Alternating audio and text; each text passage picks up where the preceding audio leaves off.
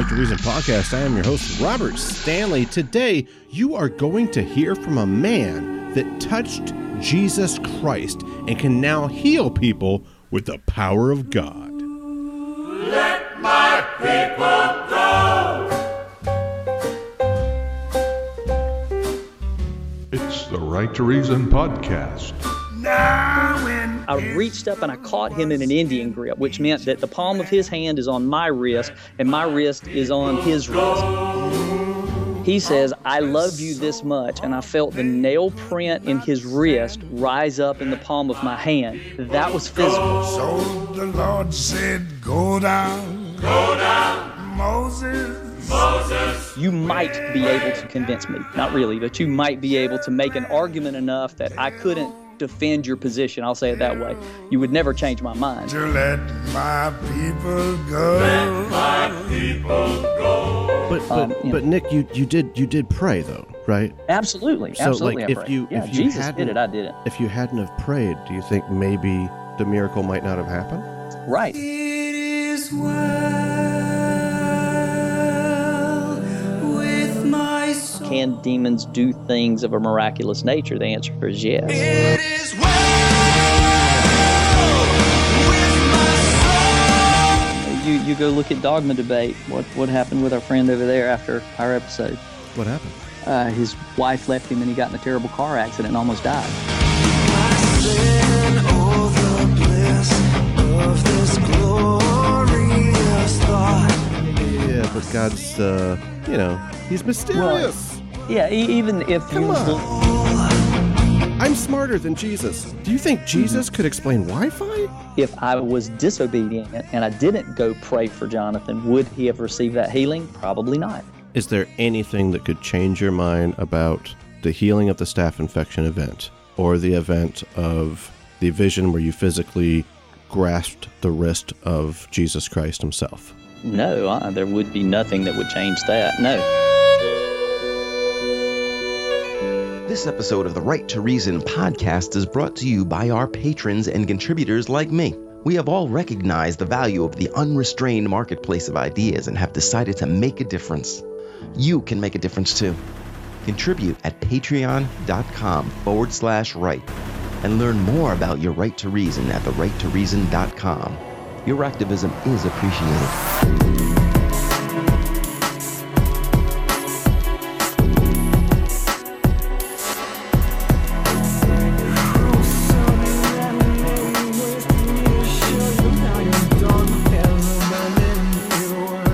Okay, so my name is Nick McClellan. Give a little background on myself. I am a Christian. I am a Sunday school teacher, a deacon in a local Baptist church.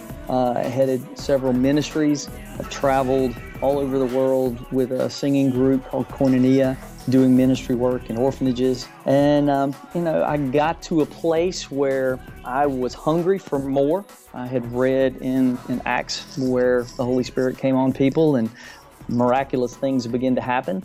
And so I was fasting, which is something that I had not necessarily done. And for those of you that would wonder what a fast is, it's where I drink water and I don't eat anything else. And so I had been fasting for 3 days, and I woke up at 3:30 in the morning, and the Holy Spirit prompted me to wake up and to go downstairs. And so I have a specific chair that I've been reading my Bible in, praying in for years and years. And so I went, sat down in that chair. I just began asking God, what is it that you want from me? What is happening?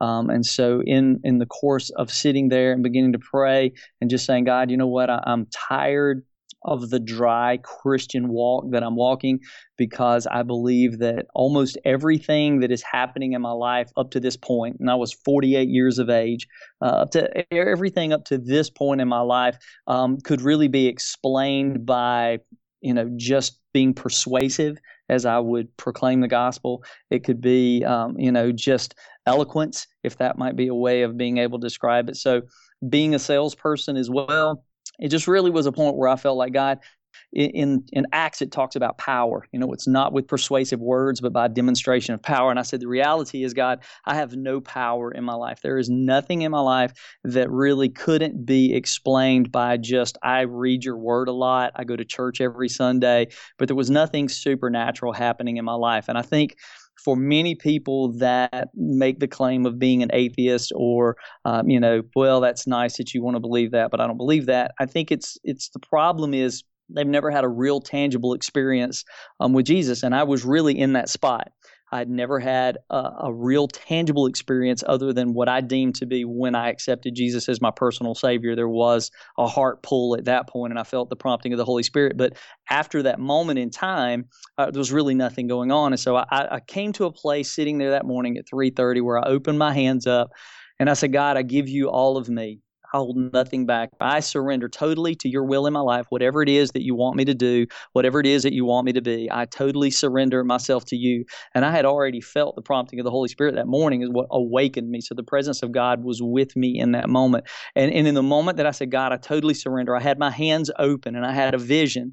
And for me, I had never experienced this before, so I really didn't have any tangible way to be able to say, okay, this is like this or this is like that. Obviously, in the field of endeavorment that I'm in, I do concert promotions and productions, and there are many nights that I stay up all night. And, I know what it is to hallucinate from driving trucks all night and pulling over on the shoulder of the road and waking up thinking you're being hit by a car or something of that nature. It wasn't like that at all. So in this moment where I said, God, I totally surrender to you, and I held my hands open, there was a thought that occurred to me.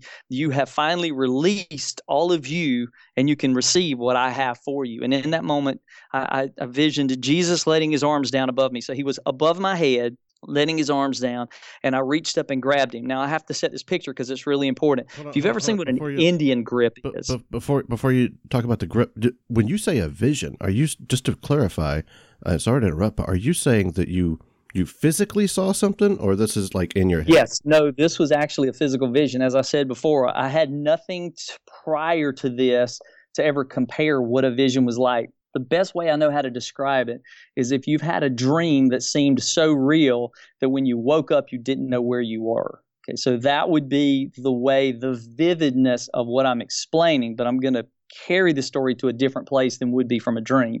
So yes, there was a reality in the physical realm, but my eyes were closed of what was happening. It was as though the physical reality around me was still there, but I was caught up in what was happening with this interaction with Jesus in this moment. And up to this moment, there was not a physical interaction, although it would be kind of like, and this sounds silly, but it'd be the only way I know, it's like thinking something that's in front of you and you reach out to grab it and your hand goes through it. Like there's nothing there, but you think there's something there. So the vision started like that. It's like I saw a vision of Jesus hovering above me, just his arms and his face.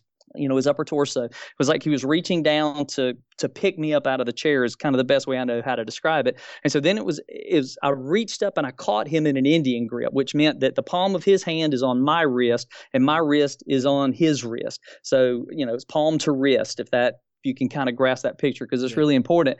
And the moment that I touched him, I felt extremely aware of all of the wrong things that I had done. There was an overwhelming awareness of, I am in the presence of a living God, and I am not worthy to be here.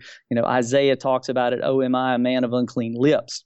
Being in the presence of a holy God. And that's the way that I felt, or Moses saying, I'm standing on holy ground. It was that type of an awareness, like, oh no, I'm in the presence of God and this is not good because I'm a sinful person. And in the moment that I felt that way, which was a tremendous condemnation in all reality, I cried out to God, please forgive me. I said, Jesus, please forgive me. And in the moment that I said those words, Jesus, please forgive me, he says, I love you this much. And I felt the nail print in his wrist rise up in the palm of my hand. That was physical. Now, up to this point, I'm holding on to him, and it was surreal, but it didn't become real until that moment when he said, I love you that much. And I literally felt the nail print of his wrist rise up in the palm of my hand. And he said, I love you that much. And in that moment, I felt enveloped and overwhelmed by a love that I had never felt before. I really can't even describe it. It's like, Jesus. I've told people this as a description. It's like if you have a child you think this is the greatest love I could ever experience. Like, it's not possible to love any more than I love my wife and I love this child. That's the highest level of love. And then you have another child and you think, oh my gosh, I can love more than I loved this. So the description and understanding of what Jesus loved me, how much he loved me, was greater than the experience of love of my children. And I have 3 children and a wife, and we've been married 30 years, been together 37 years. So it was even a greater awareness of this man loved me so much he was willing to die for me. So that gives you the envisionment of what actually took place in that moment.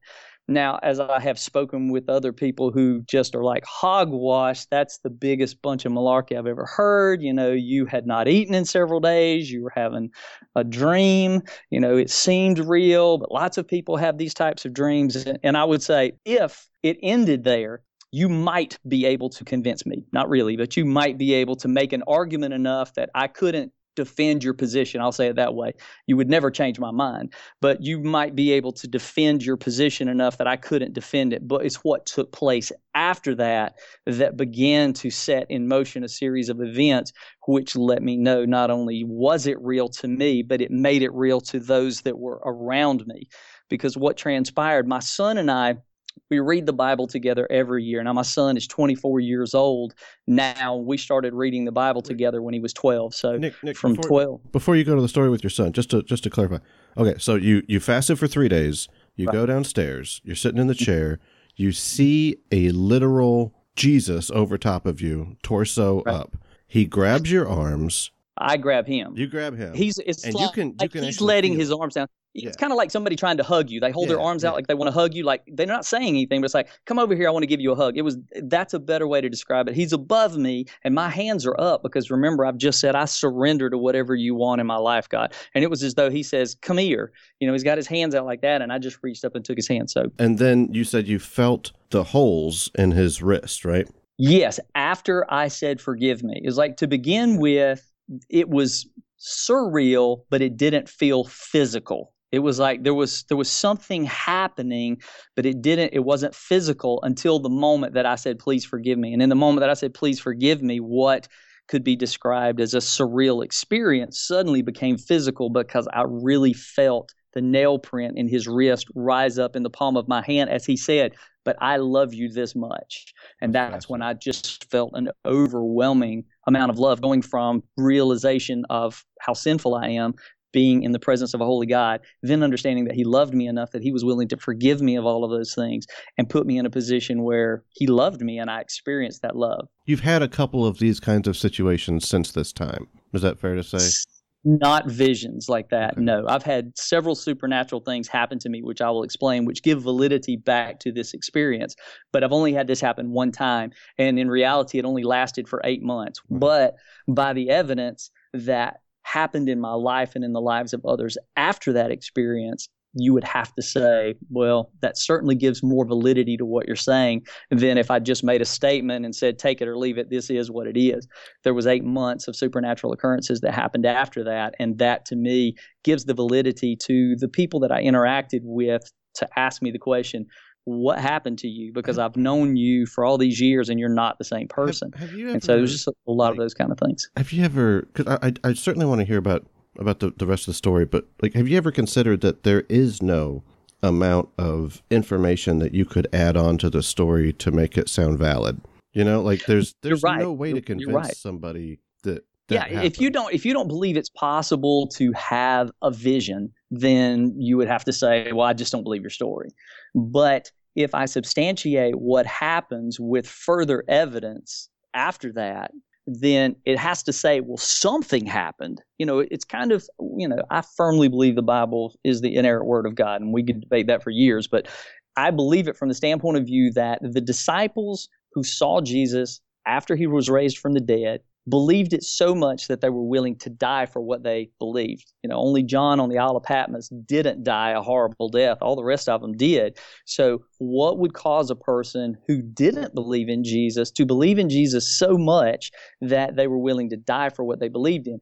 That gives validity to the fact that something happened in their life, because people don't just die for something they don't believe in. So something happening in their life brought about their boldness to share to the point that they got themselves killed because of what they were sharing and what they believed. And so I would say the remainder portion of my story is much like that, in that it gives validity to what I'm saying happened with this vision, because if it was just a one-time event and nothing occurred after that, my life didn't change any, there was nothing else that happened, I might begin to think, well, I didn't eat for 3 days. Maybe I just made this up. Maybe my mind just played a trick on me. I could begin to doubt my own sanity. There's all sorts of scenarios that you could play out if people begin to, batter you over what really happened. And you could begin to doubt yourself. But because of the change in my life, now I'm 55 years old. So we're talking about an event that happened 7 years ago. This isn't something that just happened like 2 weeks ago. And my life is radically different from what it was 7 years ago. It continues to be radically different because what happened to me changed my life. But okay, so what happened with your son exactly? Okay, so taking the story forward into the portion that I really would like to talk about is that my son came down that morning and he said, "Dad, are you okay?" Because I was weeping from the initial phase of this thing. It had me weeping because of my sinfulness. And then I was weeping because I experienced God's love in a way that I had never experienced it before. So I call it a real and tangible experience. This was a moment where it was no longer a religious experience of showing up to church, reading Sunday school lessons. So all of the normal things that religious people do, it had moved well beyond that realm. And so my son comes down, he recognizes, "Dad, it's 5:30 in the morning and we read the Bible now, but something obviously happened between whatever time you came down here and right this moment." So what happened? So I began describing. You would read the Bible with your son at 5:30 in the morning every morning? Yeah, I've done that for years and years. Now, my son is moved off. He lives in Atlanta. I live in South Georgia. So he graduated from college 2 years ago. So I haven't been physically doing that with him every day, but he still reads his Bible every day. He's part of this discipleship making movement that I'd be more than glad to talk about. But yes, he reads his Bible every day as well. And that's, there's a lot of really good reasons why we do that. But just for the matter of conversation, I didn't want to sidewind. We read our Bible every day. I just thought it was bizarre, but cool. Yeah, well, if you don't believe what it says and you don't apply what it says, then you have no reason to want to do it. But if you experience something, and I don't mean a vision, I just mean, God speaks to you through his word, you live it out, and there is a daily joy. I use this illustration. This might help you understand. At the risk of offending you, because I'm loving your story, and I really don't want to kill the mood here, man. But is there a way that we transition this like a little less Sunday school and a little more like we're just two guys having a cup of coffee talking? You know what I mean? Like I feel like I'll ask you something like, "What? He really grabbed your hand?" And then you'll talk for like 5 minutes about him grabbing your hand. Right. And I'm like, "What? You pray with your son?" And you're like, "Let me tell you why." Right. This is the real truth. And like, I get it. Like, I know that's what you believe. I believe it. It's always fascinating to me whenever I talk to believers and they feel like they're giving us, the non-believer. I have Christian listeners, Christian patrons even. Primarily it's atheists, right? Non-believers, right. Maybe more agnostic than what you might consider atheists. But either way, it's almost like you guys always feel like you're telling us something we haven't heard. Like we've heard all of it, if that's possible. Like there is nothing, like we read the Bible, or we've read it. Most of us grew up in the church. Now, it might have been a different denomination, but trust me, we know all the stories. We got, like, there's nothing new, and there's nothing special. I could have the same conversation I'm having with you with a Muslim or a Jew or a Buddhist or a Hare Krishna or a Mormon, and they're all going to tell me the same thing, and they've all had visions. You know what I mean? Right. Like I don't doubt it. I don't doubt it. I think they're demonic visions. And I think they're Holy Spirit inspired maybe they visions. say theirs is God. I think that is it's a very true statement. But you know what I mean? Like they could be saying that theirs is the good one and yours is the demonic one. Like, but to us, to the people looking at that reject all these beliefs, we're kind of like, yeah, it's all the same, man. Like there's nothing new here in the sense of like belief. Like we get that you believe it, like how you believe every other God is. The thousands of religions out there that you're thinking, all those are wrong, but my lottery ticket's right. Of course you're going to. And I believe that again. And there's a debate that I've heard hundreds of Christians versus atheists and agnostics have about, well, everything that I speak about, I base it on the Bible. But how do you know the Bible's true? Why do you believe and put, credibility in these words? Because we have to go all the way back to the beginning where you say, in the beginning, God created. And the creation story from the Christian perspective. But that's really where it starts. That's where every belief starts, is what do you think created it? You've heard multiple atheists, commentators would make comments like, well, do you believe the scientific impossibility that nothing created everything? Well, I don't. I don't believe that. You can say it was this, and this, but something created something. And God is, he says, I was talking with my 7-year-old niece just 2 days ago, and I said, you know what the Alpha and the Omega is and why it's important? Because the Alpha is the beginning and the Omega is the end. There was nothing before the beginning and there was nothing after the ending. God is the beginning and the end. And so for me, that fundamental belief of what created everything has to start there. So if you take a person who says, well, I don't believe in there being a God, I think I can prove to you to be an agnostic. I may not be able to prove to you to a level that you would believe in Jesus, because the word says, if I be lifted up, meaning if I confront you with the love of God, the Holy Spirit will draw you into a right relationship. And the truth is, I believe that Jesus says, I am the way, the truth, and the life. No man comes to the Father but by me. Therefore, that rules out every other religion. Jesus is the only living God. Every other religion has a prophet or someone they look to, but their God is dead. Christianity is the only one that has a living God. So that's one thing. Jesus being a historical character is beyond debate. I mean, you could say you don't believe it, but that's like saying there's no north. You can argue it, but it doesn't make it true. It's a historical figure. I mean, even the calendar is based on, after his death and before his death. So I don't think there's any debate as whether it's a Jesus. So it just comes to a place where this is called a Gish Gallop, sir. There's like a million of these that you do it. Yeah. Well, I mean, the first one sounded like special pleading. Can we at least agree? Like, if I said my kid, junior high, right, and he goes to school, and let's say he says a swear word to the teacher, right? He tells her to go beep herself or something, right? I'm not going to swear because I get that you probably wouldn't appreciate language like that. Yeah. But regardless, I appreciate you not doing that. So, but he says that, and they say, well, you're going to get suspended. And he tries to reason with them for a second because he's a crafty little bugger, right? And he says, right. I understand that the rules say that if I swear at the teacher and tell her to go beep herself, that I should be suspended. But I'm different. If you suspend me, my dad is going to just totally kill me when I get home. So that's why you shouldn't suspend me. Like, we would almost laugh at that. We feel like, you dumb little 13-year-old. That's not how the world works. That's not even how logic works. But whenever you say, like, God created everything, he's Alpha, Omega, and all that, like, I feel like you're saying he's the one that isn't created, but everything else has to have a creator, right? Like, it was almost like you were making this kind of cause and effect argument, similar to, who was the Muslim guy that did that one? No, I'm not familiar. I mean, I've heard so many different, Kalam, the Richard Dawkins, those kind of guys. The Kalam cosmological argument, right?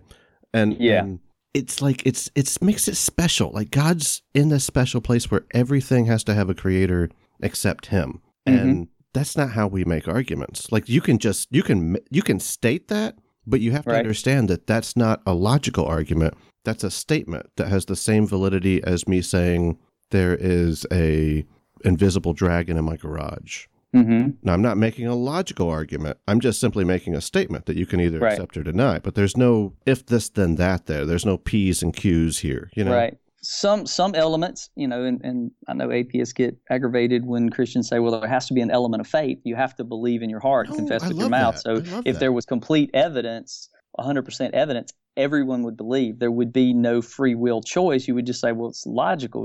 This makes perfect sense. I accept it. I mean, Jesus told Nicodemus in the Garden of Gethsemane before he was going to go to the crucifixion, and he said, listen, why don't you explain to me the things of heaven?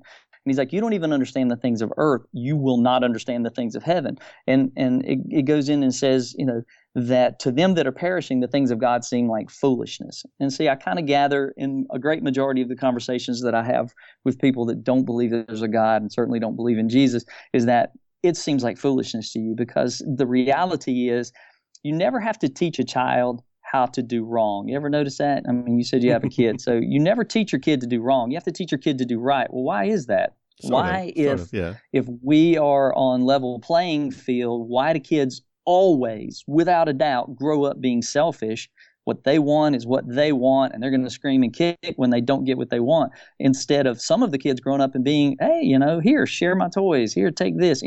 There's not. I mean, I have 3 very distinct, different children. They all are very unique and raised in the same house, but very distinct personalities. But I've never seen a kid or been around a kid that wasn't born with a sin nature. So you say, well, if all kids kind of have this same nature, where does that come from? That can't be explained by evolution. Hold on. That can't be explained by any other thing. Why are you saying and it's not sin? Environment. Wouldn't it be environment? Because my kids were raised in a very good home. Mom and dad are still together. We love them. My parents, my grandparents were all married, still married.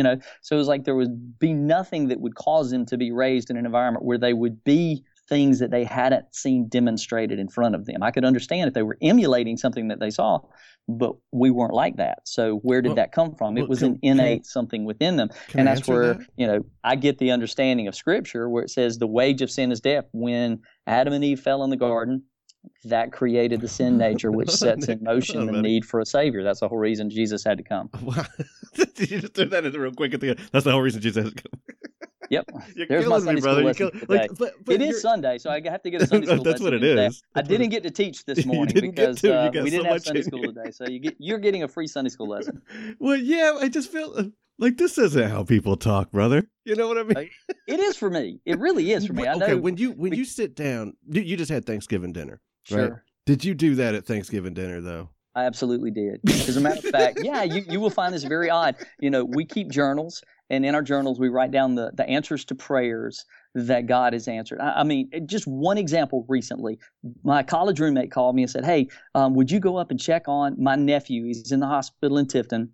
He has been in the hospital for 6 days. He has staph infection in his leg. He went in for a lung issue. He got staph infection in his leg. They've tried 4 different antibiotics on him, and nothing is working. He cannot get out of bed. His leg is swollen like twice the size of the other one, and they don't know what's going to happen. Sounds gross. And so, that's a horrible situation. I go up to him. I am prompted by the Holy Spirit to pray for him, but to not share salvation. So I pray with him. I tell him God's going to do a miracle in his life and reveal himself to him. The next morning, he's been in the hospital 6 days. His mother calls me and says, he's being released from the hospital right now. The swelling went down in his leg last night, and he's being released from the hospital this morning. What did you and Jonathan do last night? I said, I prayed for him. From your praying for him? Well, I didn't do it. Jesus did it, right, but I'm saying I was obedient to it. When I sit down at my Thanksgiving table, these are the types of things that I share. But if what God is doing in the real and tangible. And it all comes back to that moment when I was 48, God began to do a miraculous work in my life that continues to translate into miraculous things. For 8 months, I walked in, I would say, a supernatural miraculous thing, because there was an awareness of the Holy Spirit and God's presence at all times for 8 months. And I had words of knowledge, which means that I would know something about you that there's no way that I would know because you never told me. But in knowing that, it would bring about your change of attitude or your change of, whatever you were doing to bring about a righteous indignation that God would say, I'm trying to get your attention, pay attention to what I'm saying, and do it in a supernatural way so that they would know it's nothing that I did. I couldn't do it. It's impossible for me to do it. But that God did it through them. There's no way for me to keep up with how you're talking. I understand. I mean, no disrespect. It's so often. It just is. It doesn't make sense to somebody who's never. If you've never experienced anything. That's not it. That's not it. That's not what I mean. It's not that it doesn't make sense. I get it. It makes sense. Like I know everything you know about God. Okay. I get it. It makes it hard to talk when like you're a fun guy to talk to, and I could sit back and listen to you for a while. But like as a talk show host. If I don't have conversations going back and forth, people get mad at me. I get emails every once in a while. I'm a small fish in a big pond, but the few listeners I have, they'll send me emails and they'll be like, if you have a guest on that has the equivalent of a wall of text of audio, that I have to I gotta go elsewhere, man. And well, stop me and ask a question. I just until you interrupt me, I'm telling a story. So I just keep rolling with the story. Maybe is that how Thanksgiving dinner works? Like like everybody. My dad is the same way, and whenever we hang out and we're talking, it's almost like it's an unwritten rule that I talk until you interrupt, and it's not rude with him. So, but I'm so used to talking to, I guess, more sensitive Christians, maybe. Like you don't come across that way. Like you seem like, yeah, let's get in it, man. But like, and I don't want to argue. That's no. When I'm just, but you ask, do I act this way all the time? Yeah, I really do, because it, like I said, it so radically changed me. I have spiritual conversations with people on a daily basis. Yeah. You prayed over this guy, God healed him, and his staph infection in his leg went away. Did I understand that correctly? Right. And he walked out on his own two legs, where just the night before he couldn't even get out of bed to go to the bathroom. And was he taking antibiotics after being or there anything? 6 days, he couldn't walk. And then in less than 12 hours, he was walking out of the hospital. They were discharging him. Was he also under medication like antibiotics? In addition he had been under 4 different types of antibiotics prior to my visit. And the mother called Billy, who called me, because I live in the same town with him. Billy's in Atlanta, actually. He's in Tennessee now, but he called me because he knew I would go by and visit him. But yeah, he had been on 4 different antibiotics, and the doctors were saying, this isn't touching the staph infection. We're not sure where our next step is. That's the reason he called me, because he said, go pray with him. They've tried 4 different antibiotics and nothing is working. And this is getting critical, because if they don't find something that works, I don't know that much about staph infection, but you lose limbs over that sort of stuff. I had a buddy of mine it was getting critical. He was really, really nervous the night that I came in there, because he was like, man, something's got to give. And he wasn't a believer. So it wasn't like he came in there welcoming me, pray Jesus over me. Right. The Holy Spirit wanted me to show him a miracle. Not me, but Jesus was going to show him a miracle to prove that he was real. Kind of like when I talk to people. But Nick, you did pray though, right? Absolutely, so absolutely. Like, if Jesus did it, I didn't. If you hadn't have prayed, do you think maybe the miracle might not have happened? Right. I don't think it would have happened, because it had already been there for 6 days and nothing had happened up to that point. So then you did play a role. Like I get whenever I'm like, so you helped heal him, and you go, no, that was all God. It wasn't all God. Part of it was you. It was my obedience to do what I was prompted to do. And in the Christian walk, again, trying to not chase a Sunday school lesson here, but Jesus says, my sheep hear my voice and they follow me. When you speak to most Christians, they will not say that they understand what a prompting of the Holy Spirit is. And not understanding what a prompting of the Holy Spirit is means that you're running on your own guidance. You're not listening to God. God is always at work around us, but if you're not, I'll use it this way, if you're not tuned into his radio station, so to speak, then you don't know what he's asking you to do. That makes perfect sense. If I were to present to you a story of a similar scenario where somebody was in the hospital and they were on antibiotics, being helped by the futility of modern medicine, but modern medicine nevertheless, right? It's the best we've ever had, at least. And I said that what's a religion that you think is just completely silly? What's a good one? It is, I'll say completely silly. Islam is, I just totally disagree. So it's a whole Ishmael Isaac argument.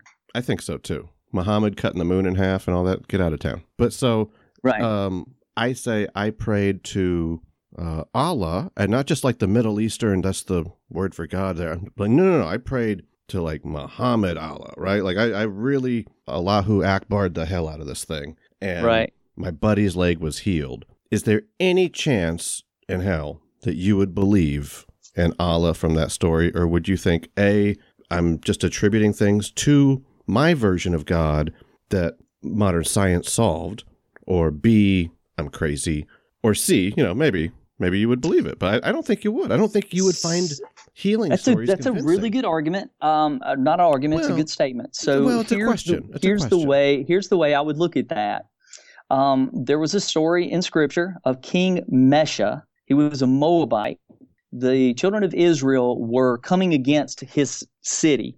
He had 70 of his strongest fighters, and he ran to the highest point in his town, and the Israelites were about to overcome the city. He sacrificed his oldest son and was given the ability to push back the Israelites and escape with his life. Now, I see that as a very similar story to what you just described, because this is the way I would look at this. In the spiritual realm, there are demons and there are angels. There is Satan and there is Jesus.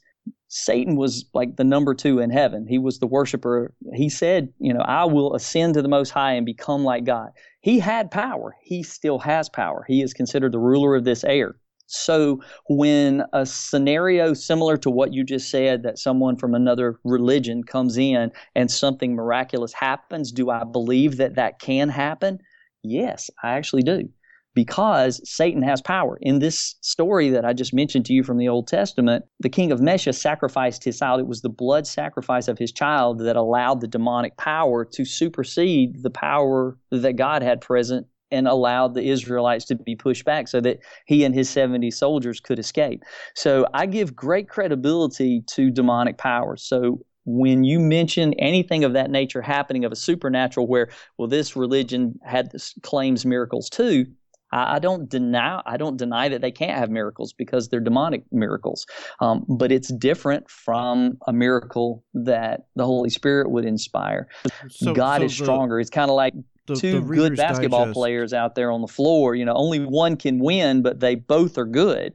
And I see it in that same way. Right. Satan has a power. It is his authority on this world. If you know Scripture, you know that Jesus went into the wilderness and fasted for 40 days. And in that time period, Satan came to him and he took him up on the high temple mount, and he showed them the whole territory. And he said, fall down and worship me and I will give this to you. Well, how could he give something that he didn't have? He had power. He has authority. He has dominion over this world.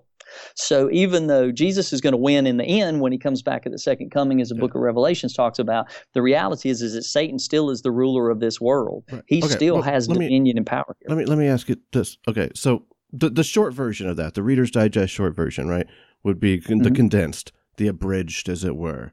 No, that wouldn't make you believe it. If I told you Muhammad helped me heal this dude's leg, you wouldn't believe it. In fact, just me saying that almost makes you believe in your belief even stronger in a way.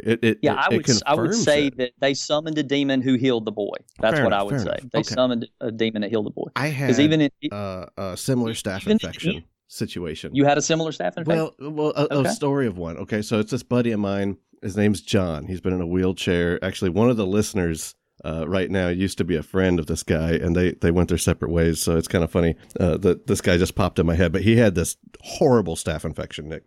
And I mean, it was. Well, okay. When I tell you the story, you're just gonna gross you out. So, so he's in a wheelchair, right? He whenever he was like 16, I think, he was smoking a joint. He dropped it. He reached down. He was drunk off his ass, driving home one night. Reaches down to pick it up. Whenever he comes back up, wham, slam, right into a big old oak tree. Doesn't walk for the rest of his life, right? At least until now. He's still with us, but he's still paralyzed as well. Real big into like mysticism stuff, Native American religion, spiritualism, that kind of thing. Rejected Christianity his whole life. In fact, his parents used to take him to church all the time, even after he lost his ability to walk. And he would disrespect the preacher regularly. Pastor Phillips was an older man. He eventually passed away. And John and I and my girlfriend at the time, who was friends with his family, and a couple others, they were all like these gothic weirdo kids, right? They like to paint their faces. They call it fainting their paces. I don't know what the hell. Anyway, yeah, it's everybody's on drugs back then. They would go to the cemetery and just do these orgy things or whatever, right? So this dude goes to Pastor Phillips' grave, and on top of it, it had just a cross that, it just sat on like a peg, the cement peg, and he picked it up and took it and made, I'm not going to insult you about the story, but he did some things with it, perverted stuff, kind of stuff, and made a big joke about it. Within a very short amount of time, this one challenged me because this is long before I was an atheist, so it kind of freaked me out. But he had gotten bitten by a brown recluse spider on his butt. He had sat on it, apparently, whenever he got back in his wheelchair. But since he has no feeling down there, he had no idea there was a staph infection until his sexual partner let him know, oh my God, what is wrong with your butt? And he tells up, he to this day only has one butt cheek because they actually had to take off a whole butt cheek. Yeah. And interesting. Yeah, I mean, just a series of horrible events occurred. He lost his house, horrible financial situations, all sorts of things. Ended up getting in some problem, lost that relationship, had to move back in with his parents. Just everything went to heck after that. And so he went back to the cemetery, returned the cross, And since then, everything's been great in his life. I mean, he still only has one butt cheek and he's still paralyzed, but he hasn't been going through all of these kinds of problems. Now, I don't know what happened between him and his God, as it were, but that's a powerful message to me that I think not a bad argument. You go look at Dogma Debate. What happened with our friend over there after our episode? What happened? His wife left him and he got in a terrible car accident and almost died. Oh, I didn't know that. I knew he wasn't married anymore, but they were on and off again for a while. I didn't. But so that happened the week after our episode. I had 155 conversations after that episode, and it took me about 4 weeks to go through all of the conversations with that. But as I said earlier, the things of God seem foolishness to those that are perishing. So. Yeah, I can't convince anybody of what I believe. I just know there's enough evidence that from my own life experience that if someone were to sit down as we're having the conversation and you say, okay, so let's assume that what happened to you was real. What's the evidence after that experience that things changed in your life? What were the things that changed and why would you give credibility to them back to that vision? That's the question. But do you so let me ask you a two-parter here, Nick. Part one, do you think that what happened to David in some way was a result of his conversation with you? No. I think that his continuous disobedience to God, there are penalties. I mean, you can't curse God and expect something to not come out of it. I mean, it's just the way it is. I think the Holy Spirit calls and woos, and he comes to a point where he says he turns you over to a reprobate mind, like you wouldn't believe. You've had umpteen dozen opportunities to accept Christ as your Savior, and then there comes a point where your conscience is seared. Nothing anyone could say, nothing anyone could do would persuade you otherwise. And I'm not saying it happened. I'm not really even suggesting that it happened, but it did happen. So what was the rationalization behind it? And I think to a certain extent, he is on a show with the attitude of, I'm letting us have a conversation, but I brought you on my show for the purpose of making others laugh at you or to think that there's no reality to what occurred with you. And I'm going to bring as many of my friends to come against you in what you're saying. I didn't have anybody in 155 conversations that even gave the least amount of credibility to what I had to say. And I don't expect that it'll be much the same way from your listeners if there are conversations that pursue this. But I think there comes that point where you say, no, and God stops calling. And at that point, there's nothing but bad's going to come after that, in my opinion. Let me update everybody before I ask the follow-up question. Tuesday morning at 3:30 a.m., David Smalley was headed home from a comedy show in West Hollywood and was involved in an accident. A faulty tire on the right rear of his car disintegrated. Really? It disintegrated? That can't be the right word. Well, either way, it blew up, causing the back end to swerve out of control at freeway speed, slamming him into a guardrail in the northbound lanes of Interstate 5 in Los Angeles County. No drugs or alcohol were involved, and no one else was hurt. All the airbags deployed, and the safety system in his car shut off the engine and dialed 911 through his phone. Investigators are looking into why Pirelli tire lost its tread, causing the vehicle to careen out of control, as shown in the second image. And these images, if anybody wants to just look it up, it's just type in David Smalley car accident. His car is fucked. Oh, sorry, Nick. Yeah. But yeah, it is. And my point to him was, we're not promised tomorrow. So you can kind of take that conversation and run it. And I know from a Christian or not. You think this is punishment from God, Nick? You actually believe this is punishment? I'm saying you it could be. Because he's saying you're not promised tomorrow. He makes fun of the things of God, and then this accident occurs. I'm not saying that. But you're saying, come on, like I'm not saying your business got smashed up because you didn't pay your dues, but you did miss your payment. And guess what? Your business got smashed up. What are you going to do next month, pal? That's what you're saying. It's right. It's that might makes right kind of argument that something bad happened to somebody, and you're going, well, he was a sinner. Well, we're all sinners. Let's put that in perspective. We're all sinners. Even me. And I've had an amazing experience with God, and I walk Him out every day. But I get ill with my wife, and I get frustrated with people, and I get cut off in traffic. We all get ill with our wives. Say, But even lesbians get mad at their wives. So Oh, gosh. but okay, here's my second question. Do you think that what happened to John could have been a result of divine punishment? John, the wheelchair guy that lost half his ass. Yeah. He literally is half-assing everything in his life from this point forward. That's terrible. If he knows you, he's going to throw you under the bus. No, but he's not listening. Yes, it could be. It could be. It could absolutely be. I mean, if you can say blasphemous things against the Holy Spirit and to deny that there is a God, to deny that there is a Holy Spirit, to deny the existence of Jesus, that is considered blasphemy, and that is the unpardonable sin. So if you say the person did what is the worst thing that can possibly happen and God punished them for that, and then to say, well, you're saying it had to happen that way. I'm not saying it had to happen that way. I'm saying, but there could be a very high degree of likelihood. I mean, I don't know if you know the story or recall the story of Ananias and Sapphira in the Bible, but they sold a piece of property, brought it before God, and lied about what they sold it for, and they both were dropped dead, independently of each other, but they both were dropped dead. So yes, God absolutely punishes people who do wrong things. I think that's part of it. It doesn't say he has to. Okay. He's gracious, and oftentimes he says, okay, that's one, but we continue to live on, and there are people that live their whole life. I mean, I led a 93-year-old woman in where were we? Before you get to that story, let me throw a caveat here, okay? The story with John is that actually there was no preacher in the story. I made that part up, and it wasn't a cross. It was like the shape of a pawn piece. He actually did do all the other stuff, and all of that's legit. But it was just a pawn piece. There has nothing to do with Jesus whatsoever. You might say, well, he's disrespecting the dead, but that would actually confirm his like weirdo loser goth beliefs anyway. So once I say that, though, like the guy's actually just he believes in all like the Wiccan crappy stuff, right? But once I change that part of the story, does it make it any less believable that he was punished by God? No, I don't think so, because, again, I didn't say that it was. I said it could be, as in David Smalley's situation.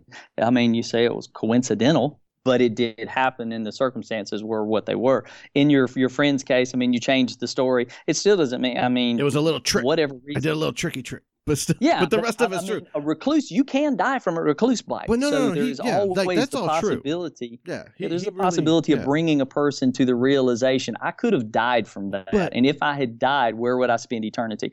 And maybe that was God's graciousness reaching out to him saying, this is going to be terrible. This is a bad thing, but I'm hoping that it's going to bring you to a reality that you can't just live any way you want to. There will be a day of reckoning. So even whenever God's not involved, you still insert him in there.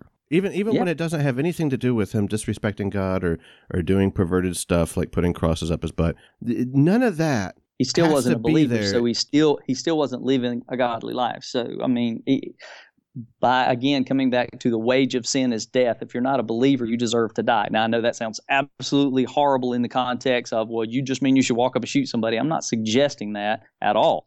And that's even David Smalley tried to put that one on me. And the reality is, Scripture says we are going to die at one point, and after that there is a judgment, because the wage that we earn because of not accepting Jesus is death and eternal damnation. So the only way you get beyond that is to accept Christ. So if this person you're referring to, for whatever reason, never accepted Jesus Christ, he's living as an unbeliever, and he's still under the curse because he never accepted the free gift of salvation that Jesus offers. So he still could have been bit by that spider to bring about a reality that, I could have died from that. I maybe need to reevaluate my life a little bit. But Nick, if what you're saying is true, it would change the world. It would be the most amazing change throughout all of the scientific community if tomorrow, like, this was something that was like real instead of just something that Nick is saying to the listener right now. But I mean really real. Like, we could take people like yourself and put them in children's hospitals all over the United States. We could change medical science. We would start researching all sorts of different avenues for how to heal one another. It would change physics as a whole, because now miracles are possible. It would change politics. We would probably fall into some kind of theocracy, but it wouldn't necessarily be like a bad theocracy. It would be peace on earth, goodwill toward men, right? But like, sure.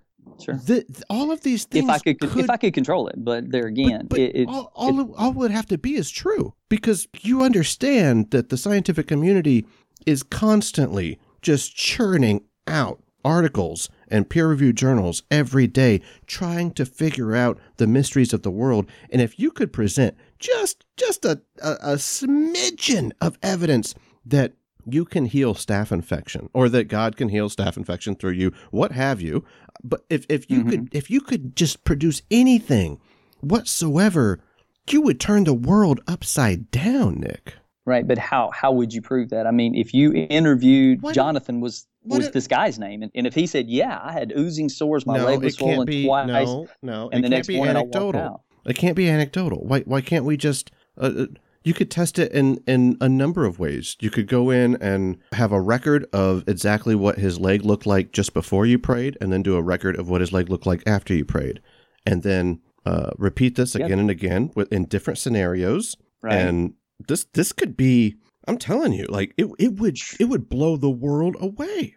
Yes, but you're making a statement like, I'm God, like I have anything to do with that other than the fact that I just prayed. So, and I give 100% credit to God. He did heal Jonathan in that instance. But I can also say I have prayed over hundreds of people who have not received any healings. One of my best friends died of cancer, and I prayed with him through the point of his death. I'm sorry that happened, but Nick, so God you're telling me that how He's going to do and why He's going to do. I can't. I get it. But there's a major problem with that, because if you asked me, Robert, why have you been so successful in your life, and I say it's just because of this crystal that I keep, and you say, yeah, but why did the bad things happen? I say it's because of this crystal. You say, well, how can I prove this? And I say, well, the crystal keeps it a mystery. Yeah. You start to see that, like, whenever I ask you, okay, if this really is true, like, we should be able to prove it somehow. If God, who apparently is supernatural, is interacting in nature, then we can see the natural effects. We can test this with science. We can record the data and make very likely predictions about it and then see them come true. And you say, yeah, but God's, He's mysterious. Well, even if you looked at the X-ray and you said, okay, we see the staph infection in his leg, and the next morning there's no staph infection, there's still no cause and effect. You couldn't, just because seeing it was there and seeing it's not there, no one would attribute that to God necessarily, I specifically prayed. So again, even in what you're saying, and I understand what you're saying, you're trying to say, I mean, it's the same argument of prove to me there's a God. It's a fair argument, Nick. Evidence, I can't prove to you there's wind, but I see the evidence of it. You can. You can prove there's wind, of course. Jesus was wrong on that one. He's like, we don't know from where it wispeth or to where it goeth. Like, no, we do, Jesus. You don't know because you're not omniscient. I know more than Jesus, Nick. I'm smarter than Jesus. Do you think Jesus could explain Wi-Fi? I mean, I'm sorry. I mean no disrespect. I'm just saying, like, these arguments are so ridiculous. In the same sense, if I were to offer up any other version of this story about the healing and say it was another God, you've already confirmed that you wouldn't believe it was true. It would only confirm your faith. No, I said I could believe that it was true because I have. But not. I mean, there's stories in Scripture about demonic powers. Right. But my version, just like your version of the story is God healed the staph infection, my version of the story is Muhammad healed the staph infection. You would say my story is not true. In fact, that story correlates with my beliefs in the world that, demons do stuff. Right. I would confer that demons do stuff. I wouldn't say that if there was evidence that this guy had staph infection and somebody from Muhammad came in and prayed for him, I wouldn't say that demons couldn't heal him, because they can. They do. I mean, they don't do anything for the positive. I wouldn't say that it was going to be a lasting, healing, or that there was anything that was going to draw glory to God out of that situation. I would not say that. But can demons do things of a miraculous nature? The answer is yes. Is there anything that could possibly change your mind? In what regards? That God heals people through you. Is there any possibility that you could ever change your mind about this? Well, I guess I need to state what I believe, because I think maybe we're not on the same page as what I'm saying. I say that through the prayer that God prompted me to pray for that young man, that the Holy Spirit, Jesus, God, however you want to put it, healed that young man. It wasn't because of me, other than the fact that I was obedient to pray. Right. If I had not been prompted to pray in the way that I did, would the boy have been healed? I don't think so. Is there anything that could change your mind about the healing of the staph infection event, or the event of the vision where you physically grasped the wrist of Jesus Christ himself? No, there would be nothing that would change that. No, because those were actual events. That would be like saying I'm trying to believe I wasn't born, but I have evidence that I was. My life from age 48 to 55 is so dramatically different from what it was before that's the evidence. That is the evidence that these things really did occur and continue to occur, is because it continues to be walked out in my daily existence. If there was no evidence for what took place, then at some point you could say, well, maybe I was wrong. Maybe I really didn't have that. Maybe I didn't see that. Maybe I thought something different. But the reality is it was like a branding iron in my soul. It's so changed who I am and the empowerment of God in my life that, I would be just like the disciples. I would die in my belief before I would denounce it. You accepted that this might sound crazy to the atheist, to the non-believer, to the skeptic. Absolutely. Oh, it does, because I had 155 conversations of people calling me an idiot. Basically that. Sure. Well, I had been fasting, and the lack of food caused my brain to create these visions. I've heard all of that. That I could come to believe you from reason. That I didn't have the vision? No, that I could come to accept that what you're saying is true. Can reason alone get me there? Yes, because as I said before, and I know our time is running out, but yes, and the way that I described why I think someone should believe my story was because of what happened afterwards. So take the vision as it is, as I've described it, and then say, okay, why should I believe that is true? Okay. So there were words of knowledge, and I could give you multiple stories of things that I knew about people that prior to that experience, I would never know. I'd never had anything revealed to me. Suddenly, I would know something that there's no way that I would know. Deep secrets. Just share one snippet of a story. A man was giving me a ride back to my house as I had dropped my car off at his shop. Along the way, the Holy Spirit says, ask the man about Brittany. So I just looked at the guy and I said, hey, how are things with you and Brittany? How do you know about Brittany? I said, the Holy Spirit just prompted me to ask you about Brittany. So in that moment, he tells me, I've been seeing this 20-year-old. He's a 60-year-old man. He's been seeing this 20-year-old girl. He's been buying her drugs. Her name is Brittany. He's been having sex with her. And God convicts him while he's riding in the car with me. He is a Christian, but he falls under the conviction of the Holy Spirit, repents of his sins, and restores his relationship with Jesus. All because I got one word. Now, that type of an event occurred many, many occasions. How would that have happened? How do you explain that? So there's as much a mystery in what happened to me as the cause effect of after that happened to me, things begin to happen. I can tell you another story or two if you want to hear some other ones that are just as crazy, but those are the types of things that begin to happen for 8 months. With this story those types of events begin to occur. And about the staph infection and about the vision, it seems like a certain amount of faith is required. You said yourself, if everything was completely provable, then everybody would be a Christian. Yeah, everybody would be a Christian. And it seems like just like believing in the stories from the gospel and the stories from the epistles, that requires some faith. Believing in your stories, your experiences with your Lord and Savior requires faith as well. And therefore, it's not something that I can come to from just my own reasoning, man's reason. Well, I would say you could come from the reasoning standpoint of view if you talk to the person that this happened to, and he said, yes, it happened like that. He told me this name that he shouldn't have known, that this had been a deep harbored secret I didn't want anybody to know about, because here I am, a 60-year-old man with a 20-year-old girl, and I'm buying her drugs. I don't want anybody to know about that. That's a deep harbored secret. So how would I know that? It wasn't like he told me. So that's why I'm saying that gives credibility to what happened, because that had never happened before. So what was different in my life from age 47, when 47 to 12, when I accepted Christ, nothing of that nature had ever happened. So all of a sudden at 48, for the next 8 months, all of a sudden I have the ability to be able to know things that I didn't have ways to know before, because the Holy Spirit was revealing things to me that had never happened before. Then why do the rest of us need faith, Nick? Because it says if you have the faith of a mustard seed, you can say to this mountain, be cast into the sea, it will. So there is faith, as you mentioned. You can't believe without there being some degree of faith. Nick, you just explained to us that all of these things, with your experience, reason alone could be adequate to believe in them. Why do I need faith? because Scripture says you need faith. It says without faith, But it's impossible you to and please God. Scripture You must believe that He exists don't and that agree. He earnestly rewards those that seek Him.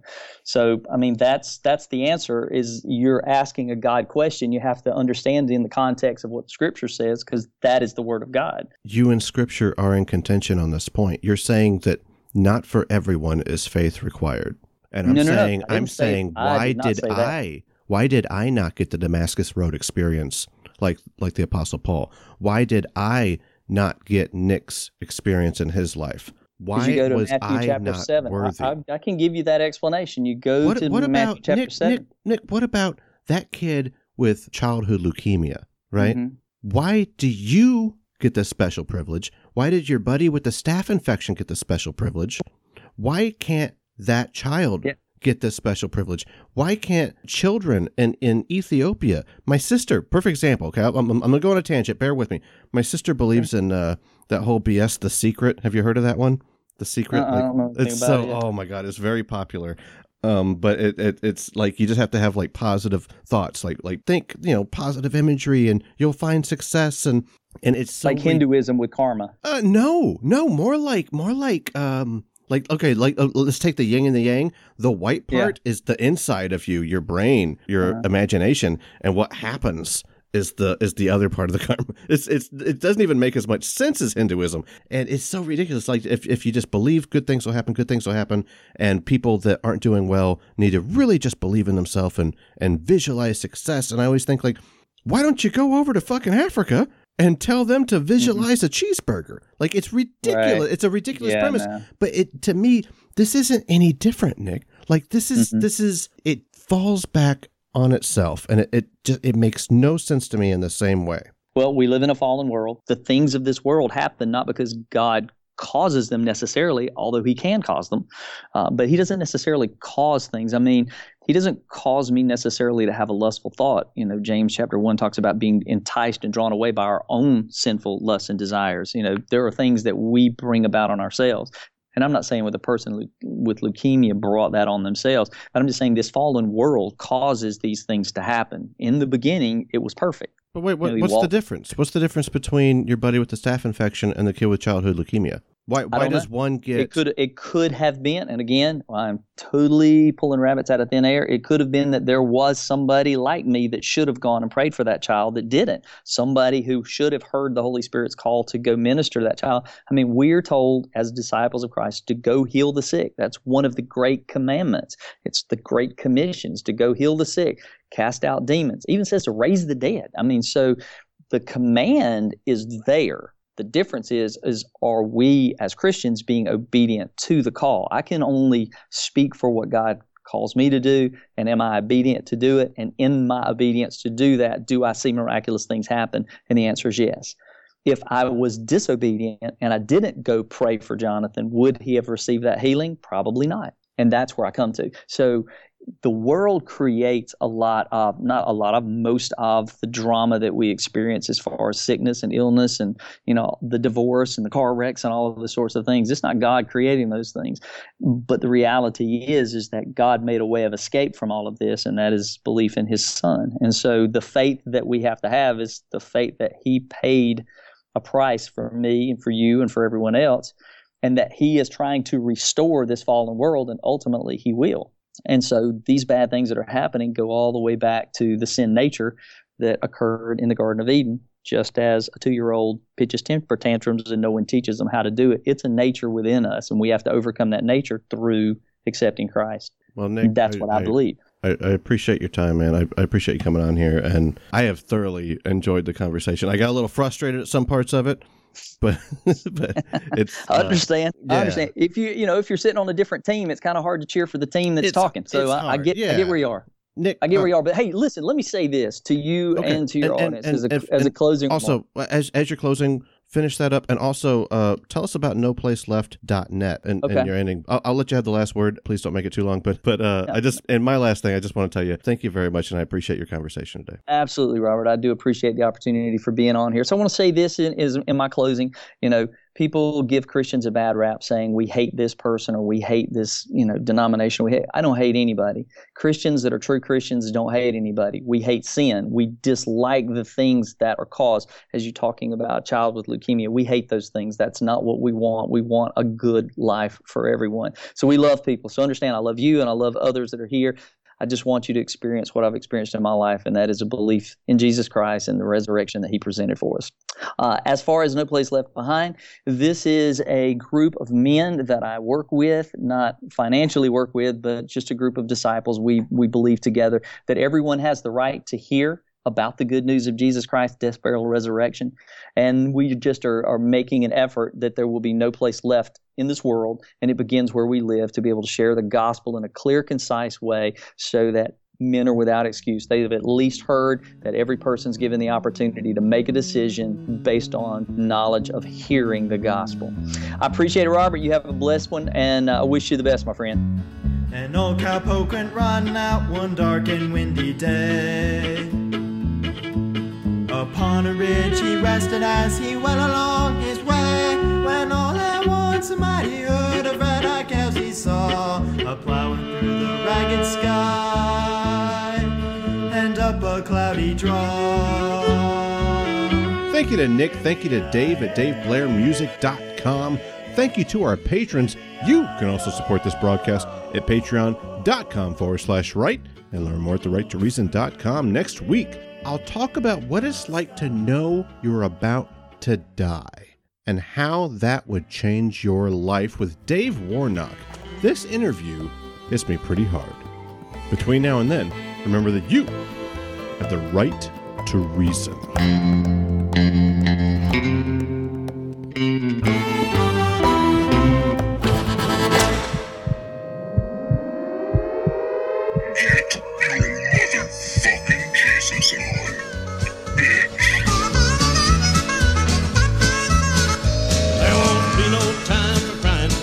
Sickness, tall and dying, joy awaits me in that mansion far away. Now when I rest from all of my labor, the Lord will be my next door neighbor. Gonna be moving one of these days. Gonna be moving away. Gonna be moving one of these days. When I leave this life behind me, trouble and cares are never gonna find me. Gonna be these days, gonna be moving away.